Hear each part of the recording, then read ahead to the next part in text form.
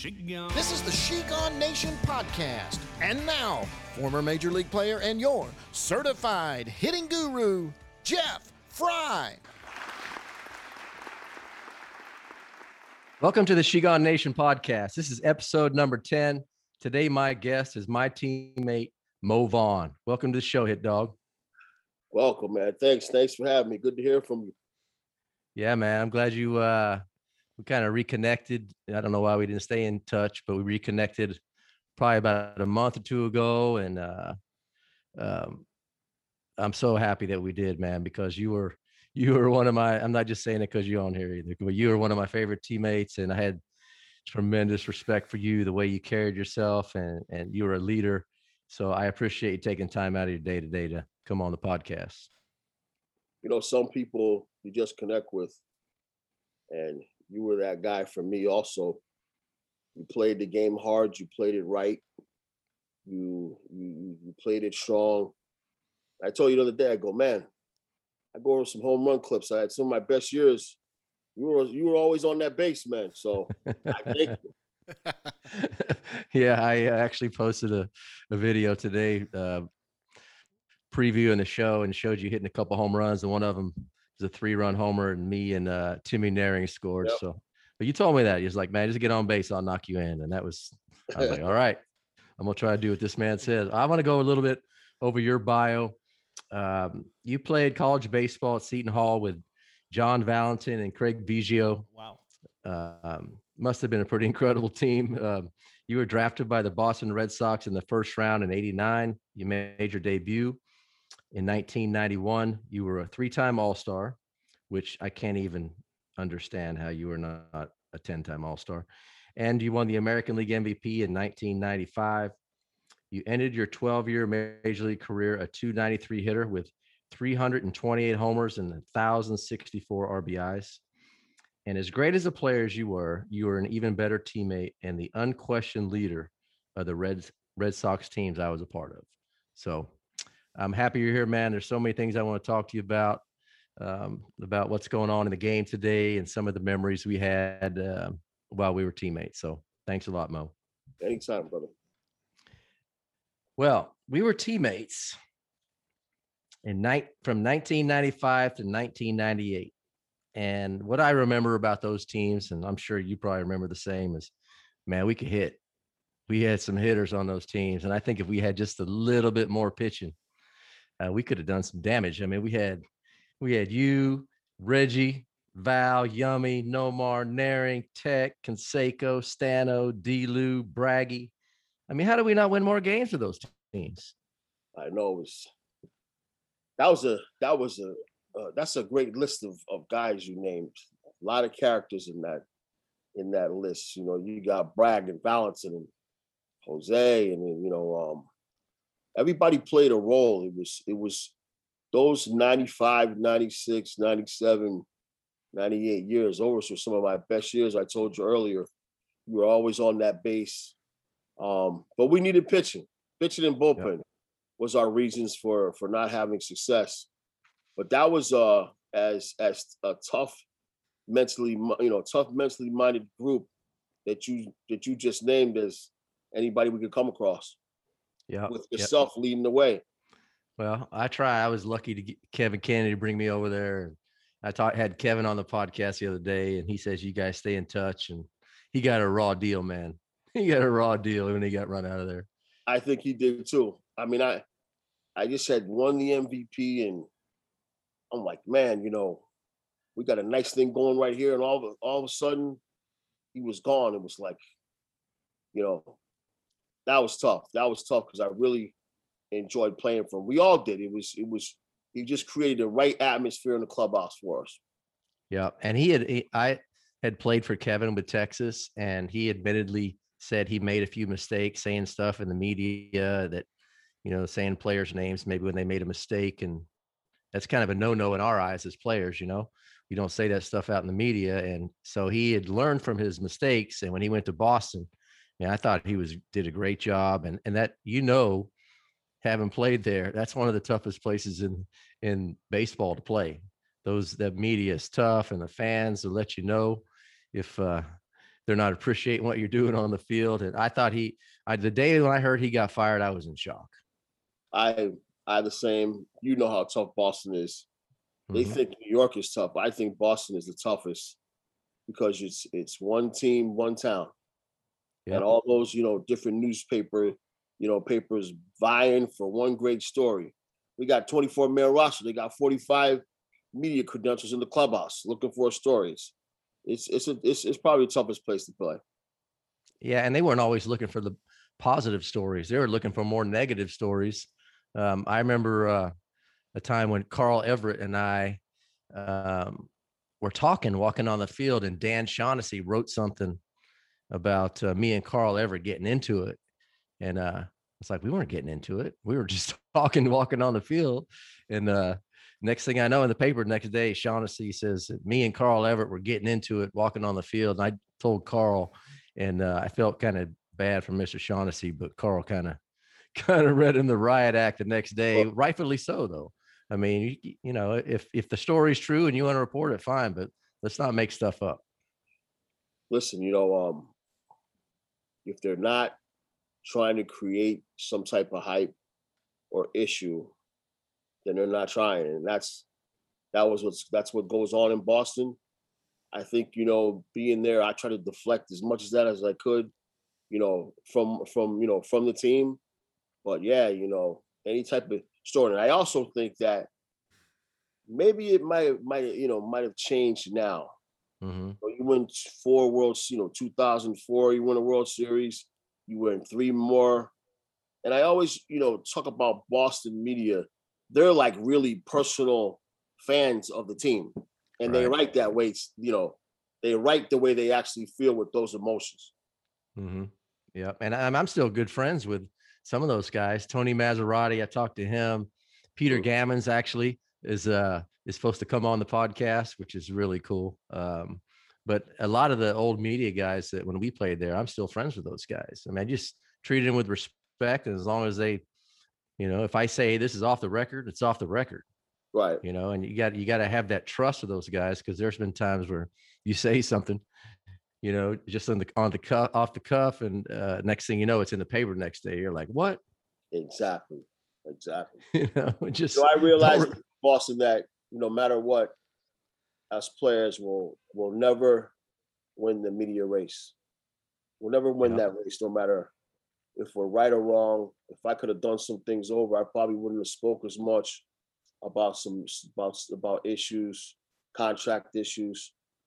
But take it from me, people, as a professional athlete, you will never, ever win the media circle between you, the team, and ownership. It just never works out the right way. No, you better off just not saying anything. And I know when I spoke out against Dan Duquette, when they designated Stano for assignment and all that, and I spoke out, and man, it was just like half the town thought it was good, half the town thought it was horrible. I just need to keep my mouth shut. And I learned quick, man. You speak out against the brass, they'll get you out of town. And I was out of town in a week, but I still have no regrets. I stuck up for my teammate, and I was going to do that. I still do that. I'm sticking up for my guys. So you were the centerpiece of our team. You had a knack for driving in runs, and that used to be how teams were built. You get your table setters at the top, maybe even a couple fast guys down at the bottom of the lineup. At the middle of the lineup was stacked with your RBI guys who knew how to drive in runs. And you were one of those guys. I played with a few. You, Juan Gonzalez, Palmeiro, Delgado. Some guys just know how to drive in runs, and that was just how teams were built. But now I'm hearing that the RBI is a team stat, and that guys only get RBIs because of where they're positioned in the lineup. And I think it's hilarious because it's kind of the new stuff that's going on in the game. But RBIs, I got to ask you, are RBIs, in your opinion, a team stat? It's the most important stat in the game. I agree. They're hitting in that 3, 4, 5 hole. And this is what goes on with these teams now. All of a sudden now, the best hitter's batting second. What do I need 25 home runs and 50 RBIs from my second man? I need him to be back in the order, hitting those bombs with people on base. That's how you win. Yeah. I don't really know all this analytics. I'm not so sure of it. I think there's a place for it. I still feel that the manager knows the feeling of his team, his lineup. And I think they're taking that feel away from a lot of the managers in the game today. But they've been stacking these lineups the right way. You get your guys that can handle a bat at the top of the order, 1, 2, get your 3, 4, 5. There's been a lot of World Series won, since the game was created, doing it that way. I don't understand why it has changed. Yeah, I don't either. I mean, you see guys like Mike Trout hitting 2-hole. I'm like, that dude's hitting 3-hole for me every game. He's in the lineup every game. Best hitter on the team should hit in 3-hole, my opinion. Yep. I want them hitting with people on base. Yep. And people are wrong. This is where they're wrong. The outs, where the guy is on base, decides how the batters behind him are going to get pitched to. Mm-hmm. That's the way the game is built. And people talking this new era of, I didn't even hear that said about RBI's a team thing. That's just ridiculous. Yeah, they're trying to say it's not important and batting average isn't important anymore.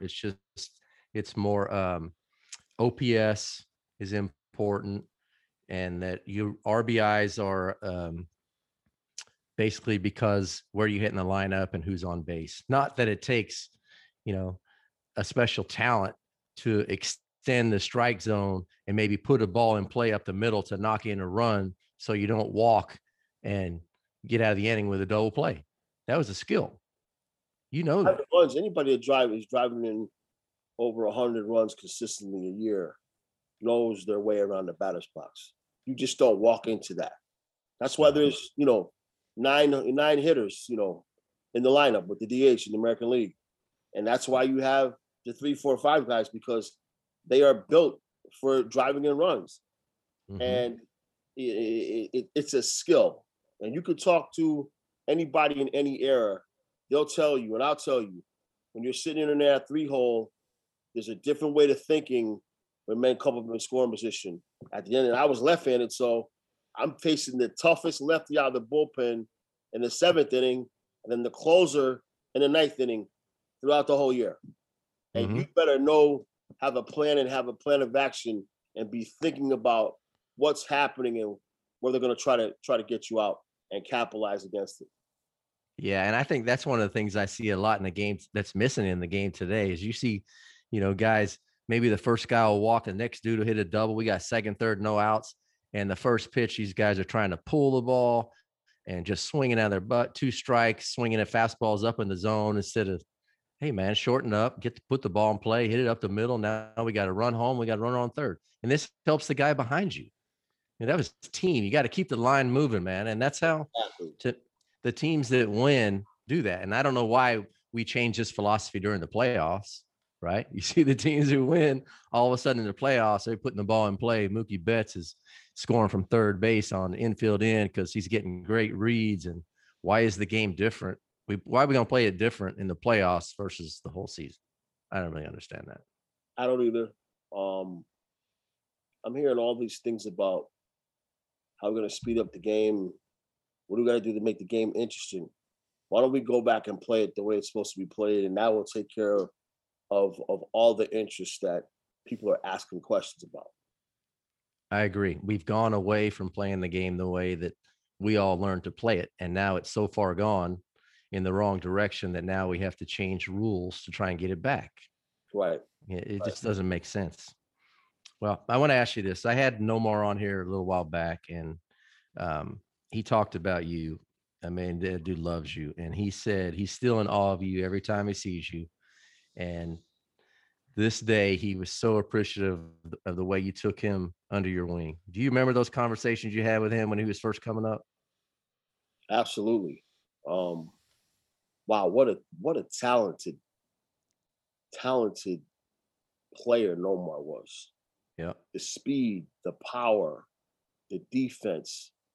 He knew how to run the bases. He knew how to steal bases. And I tell everybody this throughout the history. I don't know anybody that could walk to the plate and square up a first pitch fastball more consistently than him anywhere. He didn't have to take time to, figure out the delivery, what the speed was. He'd get set, and I mean, he'd be rifling the ball all around the field, and he wouldn't even take a pitch. I'm serious. He never, if he was ready to hit, you threw that fastball there, he was going to hit it and hit it hard somewhere consistently all the time. But what a talent. A good guy. Has a good heart, good family. He did a lot of things for the Boston Red Sox. And I think he's gone back and they've rewarded him for it as they should and acknowledge that. But Nomar was a very good player, a very good talent, and a humble human being to be how good he was. He really was. And I was telling him that. I was like, man, you don't even realize that we were kind of like amazed at you when you first came up. It's like, man, how could this guy be so good so fast? And it's like, I tell people all the time, I played with different. One year I played with Nomar in Boston. He won the batting title. I got traded because I said something about Duquette in the media, and I went to the Rockies, and Helton won the batting title in the National League. And two different approaches, two totally different style of hitters, but they got it done. And the thing I always say about Nomar was I've never seen anybody in my life that could go up there and hit the first pitch, anything, not just a fastball. You could throw him first pitch, hanging curveball at the game, and he's going to hit it off the green monster. I was like, how are you ready for everything? And he said, man, I just went up there ready to hit. And it was amazing to me to watching him. I stated that earlier. He was and hit it hard. Mm-hmm. He didn't. I don't remember seeing Nomar hit many flares. He hit the ball hard all over the field, and as you just said, just ready for everything. Man, I'm trying to take a pitch, see what's going on in the background. Can I check the ball, stitches, arm angle, arm slot? What's he got? This kid was unbelievable. He was unbelievable from the day he put that jersey on. He was unbelievable for the Red Sox. He really was. He really was. And he is a humble guy. And, it was just a great teammate. He had a few superstitions that he was so good that we were not going to say nothing about him. You just do whatever. You eat that sandwich, touch your toes on the grass, on the dirt, do whatever you do. You just go get 3 more hits. We ain't going to say nothing to you. He had salami, ham, lettuce, tomatoes, onions, oil, and vinegar. I don't know what it was. He'd eat that, and then he'd start doing his taps, hit his gloves, and he'd be ready to go. He did. I don't remember what year this was, but I know you got to remember this. So you apparently, I think, coming home from a road trip, maybe ran out of clothes or something. You kind of maybe didn't have the proper, we had to dress a certain way on travel days. And I think you might have forgot something, collared shirt or jacket. So you wore like a sweatshirt home. So we went to Jimmy and say, Jimmy, we want to play a prank on Mo. And, before we go out of town on the next road trip, none of us are going to get dressed till Mo's dressed up in his suit. Then we're going to all throw on our little crazy outfits that we have made up to get a laugh out of Mo. Do you remember that? This guy's always messing with me, Fry, man. It was. I remember that they always were doing stuff. I loved it though. Jeff always kept it loose, and Jimmy taught me a lot about the game and how to be a leader when he came over from Atlanta. Atlanta had a few different things that they always did as a team, and he brought that over when he came over. And I thought, and I believe it. His thing was no jeans on the road. Remember that? Mm-hmm. No jeans on the road. Look professional. What he was saying was, I need you to look and be professional. And before you know it, you started feeling like I'm looking good, I'm playing good, and it worked. We all weren't happy about that. at all. We were Mm-mm. like, what? No jeans. We got to buy clothes. But there was something behind that, and it really did mean something. And I've never forgotten it. And I've taken that instance from him and applied it to my life. Yeah. I remember I went and bought like this little leather hat. I bought this shirt. We were all trying to like dress up like you. And I got like I cut out a 42 at a cardboard and Yep. I And put put it around, tin foil on it and and I you put hooked it it on around my your neck. chain. And you were like, oh, hell no. And you like took your suit off and put your street clothes on. And then we went on the road. But that kind of stuff is like team building stuff. You know, that gets you guys closer together. And I think that's what we had, a special group of guys that we were all gamers. We all played to win the game. And I think that's why those teams were so much fun to be part of. Absolutely. Well, I got to say that I was, during my time in Boston, I was a little bit outspoken with the front office and Mr. Duquette and some of the things that I didn't approve of. I went into that a little bit earlier. But when I watched you, Roger Clemens, and Mike Greenwell walk out the door and have to go via free agency to other teams, I could not believe that was allowed to happen. In my opinion, they should have never let you leave Boston. I wish, I don't know how you feel about it, but I wish you'd have spent your whole career there. Cause I mean, even though you're as well thought of as you are today, I think you would have been considered one of the greatest in the history of the Boston Red Sox, if not the greatest. I know Ted Williams is up there, but I hated that when you left. Was that tough for you to leave? It was. You always say as you get older, 53 now, and you're like, damn, I wish I was that smart or forward thinking at that time as I am now. I probably would have went about things a little bit differently to capitalize on that situation. I knew my way around the batter's box at Fenway Park. I tailored my swing to use that green monster in a way that I don't think anybody ever has or will, because I mastered it, and it was so much fun. I go up there and I look at the flag, and I could hit the ball where I wanted to hit it, and it was a great thing. But yeah, I wish things had been different. I just personally, I think I would have, if I had stayed, I would have set myself up for failure, because I don't think Dan Duquette wanted me on the team. And maybe that was an assumption, that I made that I shouldn't have made. But I was kind of saying, you know what? I think I've worn my welcome out here. Let me go start anew. Mm-hmm. And probably if I had stayed, at Fenway Park and played another, 7, 8, 10 years, I would have put some really, really strong numbers up, no doubt.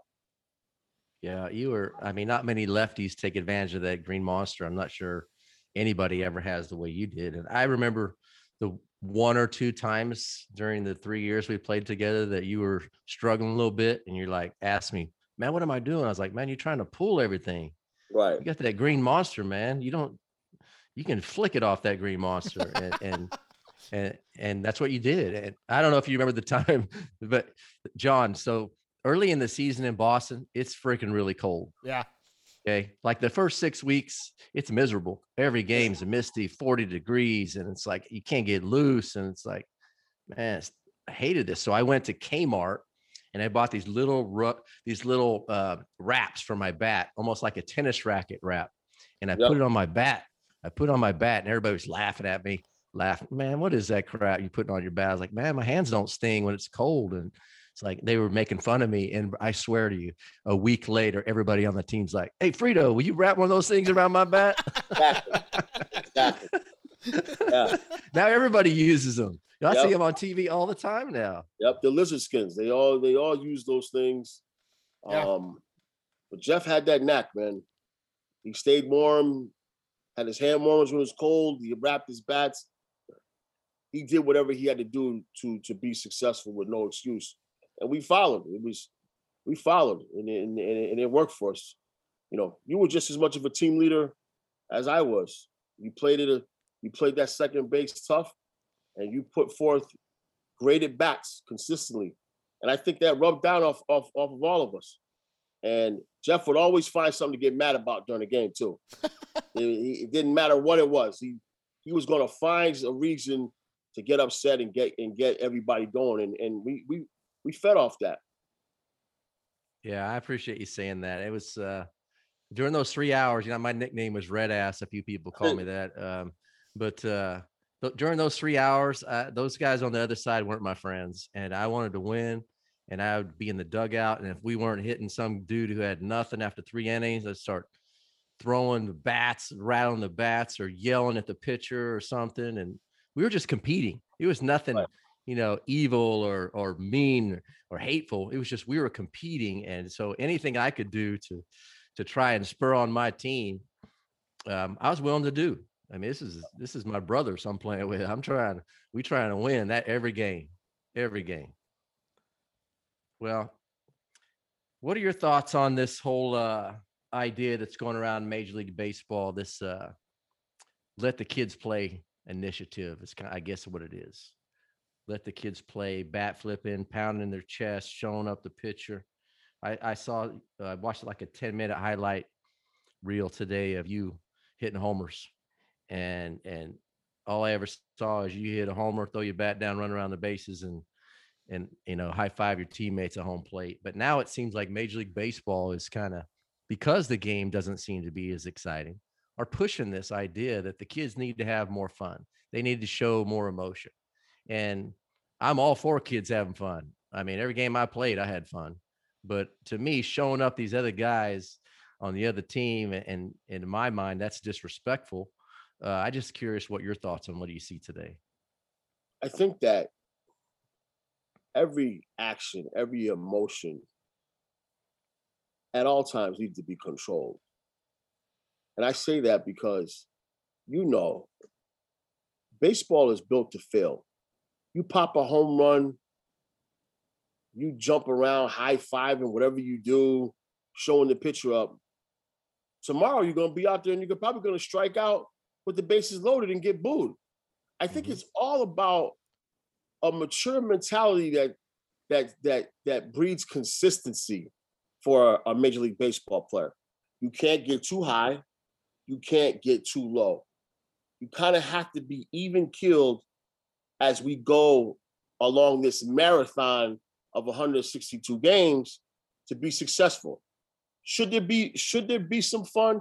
Absolutely. But I think you start pointing at people's faces. I think you cross the line as just a man's manhood, and people are going to get upset. So I just kind of look at it like, yeah, I hit a home run.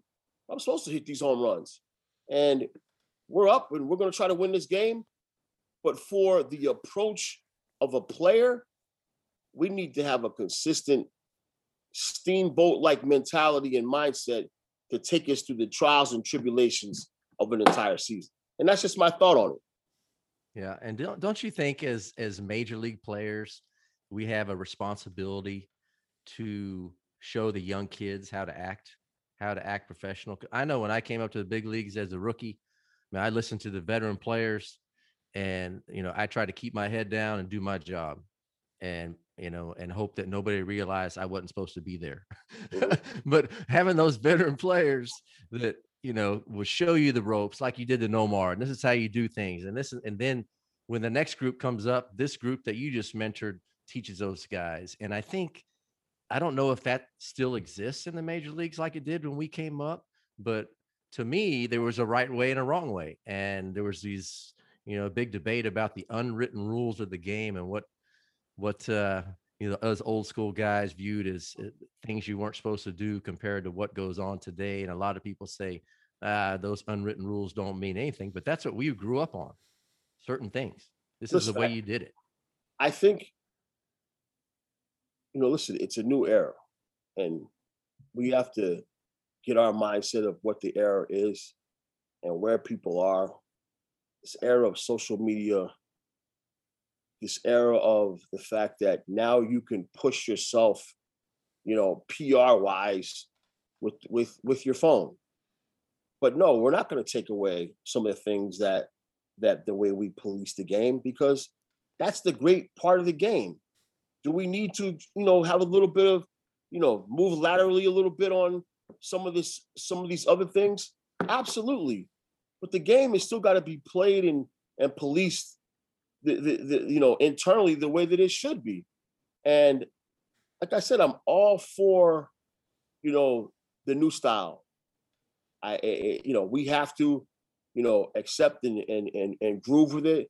But there are some things that still need to be in place to make sure that we're not making us look bad as professionals. We have to be professionals throughout the process, and I think that's always has to be important. Yeah, I agree. I think that as an outsider looking at it, I think the emotion of the game, I think everyone loves to see emotion in the game, but there's points when no one could fault you. If you've just put your team ahead with a hit, yeah, you should maybe raise a hand or be excited or do whatever. But if your team's down 9-1 and you jack one 480 feet with nobody on base, maybe you don't need to take the selfie round in first base and doing all of that. You know what? Maybe you need to go back to the dugout going, hey, let's all do this and get back and get going. I think emotion's fun, but there's a time when you don't need to be emotional. I can understand when you've put your team ahead or you've done something great. Yeah, I want to see the emotion. Yeah, I agree with you. It's all about being aware of what's going on.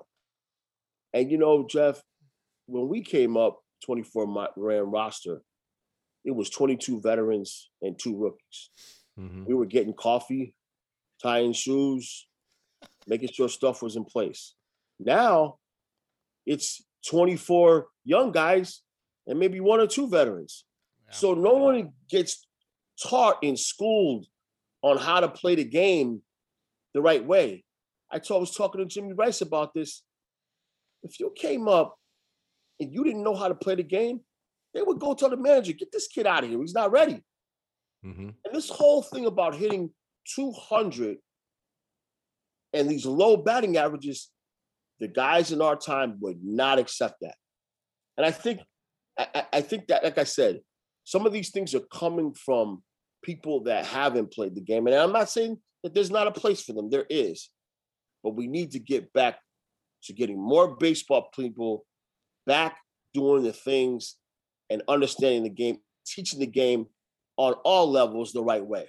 And that's how we're going to get the game back the way it's supposed to be played. I agree.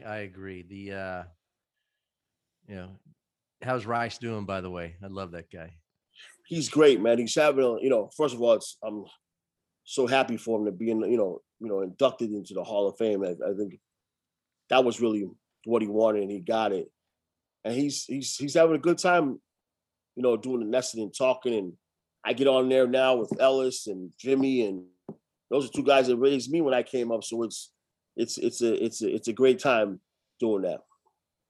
That's awesome. So you talked about the guys hitting 200, and you see it all over baseball. It's like, I don't know if it's because these guys have big contracts and basically, the team has to just keep them because they're hitting 200. I guess that's part of it. But in our day, if you couldn't hit 230, you were in the minor leagues. You weren't hanging around 3-4 years hitting 210 in the big leagues. And now I see every team's got 3 or 4 of these dudes. I just don't get it. It is absolutely not. It's unacceptable. To be hitting 230, 240, and I'm not saying that it's easy. It's not easy. It's very, very hard. But you can at least 275, 280, get yourself to respectable. They're making that 220, 230 a respectable average. And that's what's killing the greatness of walking to home plate and the art of hitting. The parameters are set so low that guys aren't worried about doing the things that they need to do to be successful and consistent. I know when I started out the year hitting you know, if I didn't get off to a good start, I'd be like, I hope they don't show my batting average on the scoreboard because it's like 225 and I'm embarrassed. You know, Exactly. and if you think about the fact that these guys still are very talented, there's so many great players, you know, still in the big leagues. These guys are, and the league is hitting 230. And it just boggles the mind that the best players in the world can't get a hit one out of every 4 times. I can't believe it. I honestly think that they are being told that it's okay. If you're if you're gonna tell an organization that that's okay, that's what you're gonna get. Is that if because everybody can just bail and will, that's easy to do. You don't even have to practice that. You just go up there and do that. But Mhm. if you're being told that it's okay, 220, 230, we're never gonna get out of this. Well, out of this realm that we're in. We need to be demanding more of the hitter totally in MLB from MLB now. Yeah. So do you watch the game much besides I know you have to keep up with the Red Sox doing your stuff on Nesson, but do you like watching the game like you used to as a kid? I watch it because I coach it. Mhm. So I'm always in it, I'm always looking at things and you know, I go up there and I look at hitters right now. I know who's going to make outs consistently and who's not just by their stance. I watch it because it helps me be a better coach. But you know, I don't like the shift. I think the problem with the shift is when you hit the ball where it's pitched, you need to get rewarded for that. And when you Mhm. don't, that's what has caused now this whole bail and will and launch angle. I might as well just take 3 hacks and try to hit out of the ballpark, then make solid contact, hit the ball where it's pitched. I'm still out and out's an out. And I think Mhm. that's one of the issues that we're having. But I love the game. I watch it. There's Tatis Jr., some of these guys, Mike Trout, you know, Mookie Betts, Xander Bogaerts. I love how, the Red Sox is a Red Sox team, and they've won, 4 World Series. So they know even more. But that team's a scrappy team. I like watching them play.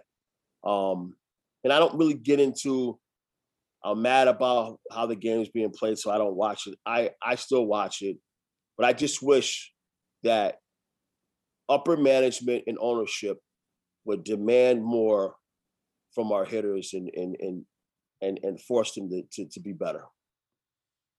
Yeah, I agree.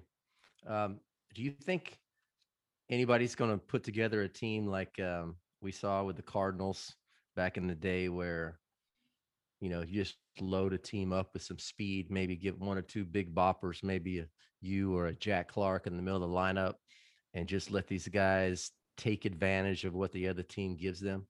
Can you imagine trying to defend? Because I see a lot of bad defense now because guys are out of position in these shifts. And it's like the third baseman doesn't know how to turn a double play up the middle on a ground ball hit to the shortstop. I mean, why do we even expect him to know that? You know, I see Manny Machado playing shallow right field, and he's pretty good at it because he can pretty much do anything. But these guys are so out of position. And have you seen these little league type plays where, what was the one against? I think it was the Red Sox the other night. This Mullins guy hits a blooper to short. Bogarts is on the other side of second and runs over there and bobbles it, and he gets basically a triple on a pop up to shallow left field. Yeah, that It was was like I nice. Little League. I know, but just we're talking offense all the time. But where is the Ozzie Smith? Oh man. Where is the Davy Lopes? Where is the Willie Randolph? Where is the late great Joe Morgan? Where are those guys? Those guys in the middle. Where's the Jeff Fry in the middle? Turn a double play. That's the exciting parts of the game that we don't get to see anymore. Mm-hmm. It's like the whole game on both sides. It's like an arcade game, and that's what I'm talking about. Those arts of you want to get your athletes in the middle of the field. Great catcher, great second baseman, great shortstop, great center fielder. The defense is in the middle, and then we branch out. We don't even get to see that part of the game anymore because we're shifting. And a lot of funny plays that are happening wouldn't be happening. Like I said, I think there's room for it, but I just think right now those are the issues that are breaking the game down now. Yeah, I was watching a Rangers game the other day, and I watch them all the time. And it was, I forget who was, I think it was first and third maybe. And it was basically a tailor-made double play ball hit right, probably 15 feet to the right of second, that the shortstop, who was on the other side of the bag, had to field and had nobody to flip it to.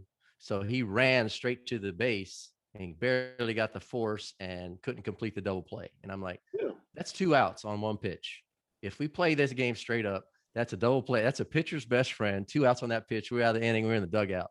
No, the inning continued and runs scored. And it's like, I just, and so I'm guessing are you in favor of outlawing the shift, or what do you think? I mean, because I don't know that I feel like we should reward players for not being able to hit the ball all over the ballpark. And I know they shifted on you some in your career. I know that shortstop was up the middle on you, but do you think they should make a rule and outlaw the shift? I just think that they should keep whatever you want to do. At least start with everybody's got to be, touching that skin. I think the short right fielder is where we get the launch angle from. That short right fielder right there is a reason why our lefties are belling and wailing, because they're rifling balls right there that would be base hits, and they're running back into the dugout and they're saying, what the hell am I doing that for? I might as well just swing and hit it over. And those, why you're getting those ratios. But yeah, just get back to doing some of the normal things. And you said it. Those St. Louis Cardinals teams, those were like fun teams to watch. Willie McGee played with us. The stories that he had, playing. You got Whitey Herzog on the bench. Making his moves and bunting and moving runners over, stealing and hitting behind the runner. I want to see all that stuff. That's all I want. I want to see all that stuff. Even though I didn't do it, it's the beauty of the game. You could do that. You could hit and run, hit behind the runner as well as anybody when we played. But we don't even get to see any of that. And we need to figure out how to get to that. Yeah, I can't remember the last time I've seen a hit and run in a major league game. And I know when I had Kevin on here last episode, it was like Kevin allowed me to put on my own hit and run, because I was like, I'm gonna hit it. I'm gonna make contact, and I'm either gonna be a line drive or a ground ball. And if there's a runner on first or first and second, I'm a double play possibility. So I want to hit and run every single time I have a runner on first base. And will you allow me to put it on? And me and Braggy, I was telling him, me and Braggy did it probably 30 times one year until one time Braggy took off and I wasn't expecting him to, and he got thrown out. And I was like, dang, Braggy, where are you going? And he's like, oh, dude, Braggy, dude, you gave me the sign. You grabbed your cup. I'm like, no, I didn't. He goes, yeah, you did, dude. You did. I saw you. I was like, oh man, Kevin's going to take it away from me. Yeah, but even that, look at the game that you're playing inside the game with your own teammate. You don't need any signs. You guys know how to play the game. We don't even get any of that anymore. And that's a loss. Those things that people do at the top of the lineup on their own and get in the scoring position, I was like, hey, whatever you guys do, keep doing it. As long as you get out there on the base somewhere so I can drive you in. Those are great. That's a great story. Young players need to look at what you said right there and take heed to that, because that's how you play the game. That's how good teams play the game and win. Mm-hmm. Well, so I might as well ask you, what do you think of I'm seeing a lot of scouting reports or little cheat sheets in guys' back pockets and in pitchers' hats. And, we had a lot of fun in those meetings we used to have back in the day with Jim Rice and Big Toe, Joe Kerrigan, when he was talking about the pitching stuff, how we're going to pitch guys, and Rice going over the pitchers we're going to face. And It's like, once you went over the scouting report at the beginning of a series, we knew how to play guys. Right. I knew if, Frank Thomas was coming up, I knew where I was playing him. I knew if Harold Baines was coming up, I knew I was playing him. Bernie Williams, Derek Jeter, everybody. I knew how to play them just because I remembered what we said 2 days ago in the scouting report meeting. But now it seems like these guys have to pull out a little cheat sheet out of their pocket every time another hitter comes to the plate. And I'm like, man, what are they looking at? What is it this complicated? We're making it too hard. Yeah. I mean, do we know if they still have those meetings? Those meetings are what bind the team. We don't even know if they're having those meetings. That's why I say analytics is a great part of the game. It can't be the whole game because there's a feeling, there's an understanding, there's a whole host of emotions that go on pitch by pitch that you can only get that feeling when you're standing there, and everything can't be put into words. It can't all be a data point. Baseball's not played that way. Yeah. Well, I got a couple more questions. I'll let you go, man. I wanted to ask you. I started this last show. A couple of rule changes and things in baseball. I just kind of wanted to get your opinion on what do you think of instant replay? I like it if they get it right. How can you not get it right? I don't, you know what I mean? It seems like this year they ain't getting it right. There's a couple of situations, plays at home plate that they haven't gotten right. Right? Yeah, I've seen a number of times. I don't know how you can have all these people looking at stuff that looks. Did you see the interference call on the pitcher about 2 weeks ago? The guy hit like a swinging bunt. He came in under. It was like no contest, and the umpire was like looking for a reason to make a call and called interference. Yep. I mean, how does that happen in the big leagues with all this technology and all these cameras? How do we not get instant replay? If we're going to have it, if it's going to slow the game down, we have to sit around for 5 minutes every time there's a controversial or a close play and review it. How do you not get it right? I don't understand. I think we're trying to be too perfect. Yeah. Back in the day, and I'm not saying back in the day, but in our era, you had, and I said this on Ness and All also, you had Terry Kraft, you had Durwood Merrill, you had Ken Kaiser, you had, John Hirschbeck. They all had different strike zones. And we had to figure out what that was for the day. And the pitcher had to figure it out, the catcher had to figure it out, and we had to figure it out. And that's all the beauty of the game. That it's not perfect. You got human beings that need to make calls that are human. They're going to make some mistakes, absolutely. But we're so busy trying to perfect it, we're taking away the natural ebb and flow of what the game is, and putting everybody in one certain box. And the strike is this, and everything's all the same. And the game is not played that way. Yeah, it's human beings, and you're going to have human error, and that's always been. And that's part of it. And those umpires, they had those different personalities like Durwood and Ken Kaiser. They made it fun. Yeah, I love those guys. I love those guys. And Durwood Merrill, I was like, Durwood, that's not a strike. Oh, Hall of Fame pitch. Hall of Fame pitch. I was like, well, I ain't going to the Hall of Fame. I promise you. And, those characters are what makes the game. And we're trying to get so far away from that. Yeah, somebody's giving somebody off the plate a couple of inches, but maybe they're not giving the ball inside. And somebody's calling the ball inside, but they're not giving. That's the cat and mouse of the game. We shouldn't try to always perfect it. Yeah, I agree. I remember we were in Atlanta, and we faced, back in those days, they had Smoltz, Glavine, and Maddox, and Steve Avery, and they were loaded. And had Hirschbeck, I think it was Mark Hirschbeck, and he had a big strike zone, and Glavine was pitching, and he had Hobby behind the plate, and he did his, fastball 2, 3, 4 inches off the plate for a strike, and then he came inside, kind of up and in, and he framed it, and he rung me up, and I didn't strike out a lot, and I didn't strike out a lot looking, right. And I turned around and I said, "You better give our pitcher the same, what." Right. And he kind of stared at me, watched me in the dugout, and I came back in the dugout, and there's Jimmy with his arms crossed. You remember Jimmy? He's like, "Huh, what'd you say, Frito?" I was like, I said, give our guy the same shit, Jimmy. He goes, oh, you better be swinging the bat. You better be swinging the bat. Yeah. But you knew it. I mean, and you know, another time, Jack McKeon, he rung me up. Sean Bosky's pitching, and fastball away, strike, fastball in, strike 3.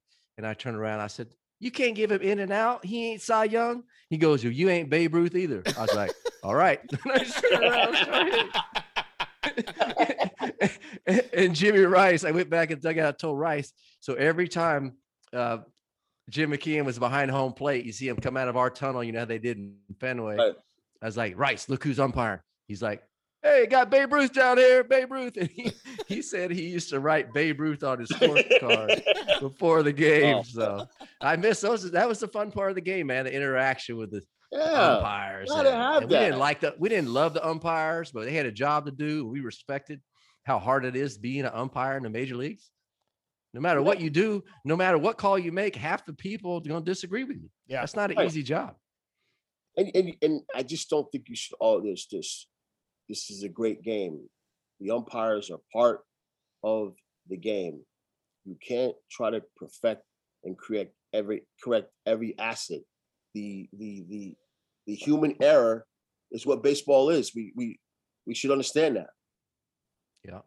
Okay, a couple more, and then I'll let you go. I got the what do you got on the man on second base in extra innings? Listen, that's what we do down here in USSSA baseball, is we put that man on second in extra innings. I'm surprised they're playing that. I understand they're trying to get through the season, and with the COVID issues and all these different things, but that's tough.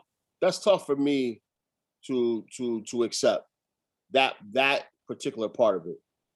Yeah, I mean, I understood what they did last year with the shortened season or whatever, but to me, they got to get rid of that.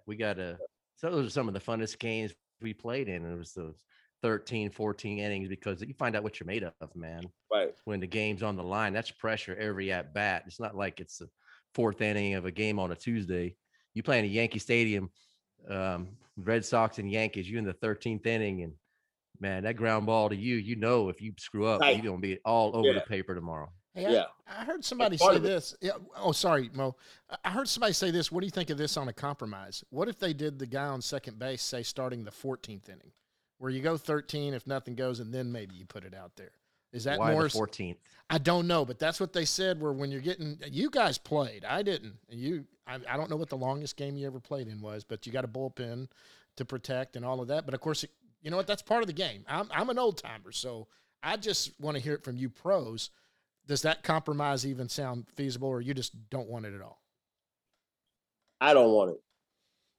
I don't want it either. Fair enough. I don't want it. No. Fair enough. All right, Mo. 7-inning double hitters. I don't want those either. I don't either. I mean, how are you going to have a game 7 innings and have a pitcher throw a no-hitter and it doesn't count? Bumgarner. Right. I mean, if 7 innings is going to be the new rule, then you throw a no-hitter, it should count. To me, there's been 5 no-hitters. Yep. To me, there's been 5 no-hitters this year. Let's see. Last question. If you can't say anything about this because you're positioned in the Red Sox, and that's fine. But do you think that I'm not a fan of this fella for what's happened in the game, but do you think Rob Manfred, our commissioner, is doing a good job? There's just been a whole host of issues. And I'll just take the whole Houston Astros issue. When you don't lay down the discipline when you should, you set yourself up for a whole host of issues. Then there's been other issues. And now this guy is taking fire for not being consistent. There were some commissioners, what do we have? One or two? We had two in our we had Selig and I forget who else. Selig and not who was Giamatti. before him? I don't know who we had before him. I should know. Maybe it was just Bud Selig. But you have to police. When you don't police, now you have question. And there's a whole host of questioning going on with Mr. Manfred at this time. Well, he seems to be the one who's trying to get all these rule changes in, and some of the stuff that they're even talking about doing in the minor leagues. And, you know, the pitchers can only throw over to a base 2 times before it's a balk, moving the mound back. I mean, those are all idiotic things to do. But do you think, are there baseball players working for them that he can bounce this off, or they just make these decisions unilaterally and don't ask? How do you not ask former major leaguers, how is this rule going to be accepted by the players? I don't know, but I don't think we should. I heard something about making the base bigger. Bases are bigger. They're bigger. What are we talking about? What are we talking Safety. about? For safety reasons, the bases is 18 inches instead of 15. I don't know. I just want us to go back to playing the game that we need to play and stop with all these different antics. We're looking bad by all these different things that we're trying to do. We need to just go back to what we were doing in the past and get the game back on track the way that it's supposed to be played. It's been the greatest game for how many years? Abner Doubleday started this game in whatever year that was. Yeah. Why are we changing that? For what reason? Let's go back to doing things the way that they were and play the game the way it was played. And then you won't have to worry about time limits. We got all these things about we're trying to speed up the game. Well, why don't you just play it the right way? Mm-hmm. And it'll speed up itself. You know what I'm saying? Yeah. And I just think that there's too much that they're making this game different than it should be. I agree. Well, this has been amazing, man. I had a couple people that wanted me to tell you hello. Todd Pratt follows me on social media. Tank, he's awesome. Yep. Steve Traxel messaged me. And today I talked to Darren Oliver. And Darren Oliver said, man, tell Mo I'm still sorry I hit him in the head when he was in Anaheim. I ain't worried about that. I appreciate it. I think he did hit me. He didn't mean to hit me, though. And I knew it would hit me. And he would do that anyway. If he did, it wasn't going to be in the head. Yeah, he knew how to. Yeah, he's a good guy. But tell those guys I said hello. I will, man. And I appreciate it. We need to hook up. I'll be making a trip to Florida at some point. You in Boca Raton? Yeah, call me up. I will, man. And come by my spot. I gotta see you in those Shigon shirts I sent you. Yes. Hopefully they fit. They do. They fit. They do. Well, John, I appreciate it. You do a wonderful job as usual. And before I let you go, I have to go with my new catchphrase, you know. So this is Jeff Fry signing off from the Shigon Nation podcast with my boy Mo Vaughn. Shigon! This has been the Shigon Nation podcast. Thanks for listening. For more fun merchandise or videos, go to shigonhitting.com. That's shigonhitting.com. And follow us on Twitter. We are at ShigonPod. That's at ShigonPod. Thanks again for listening.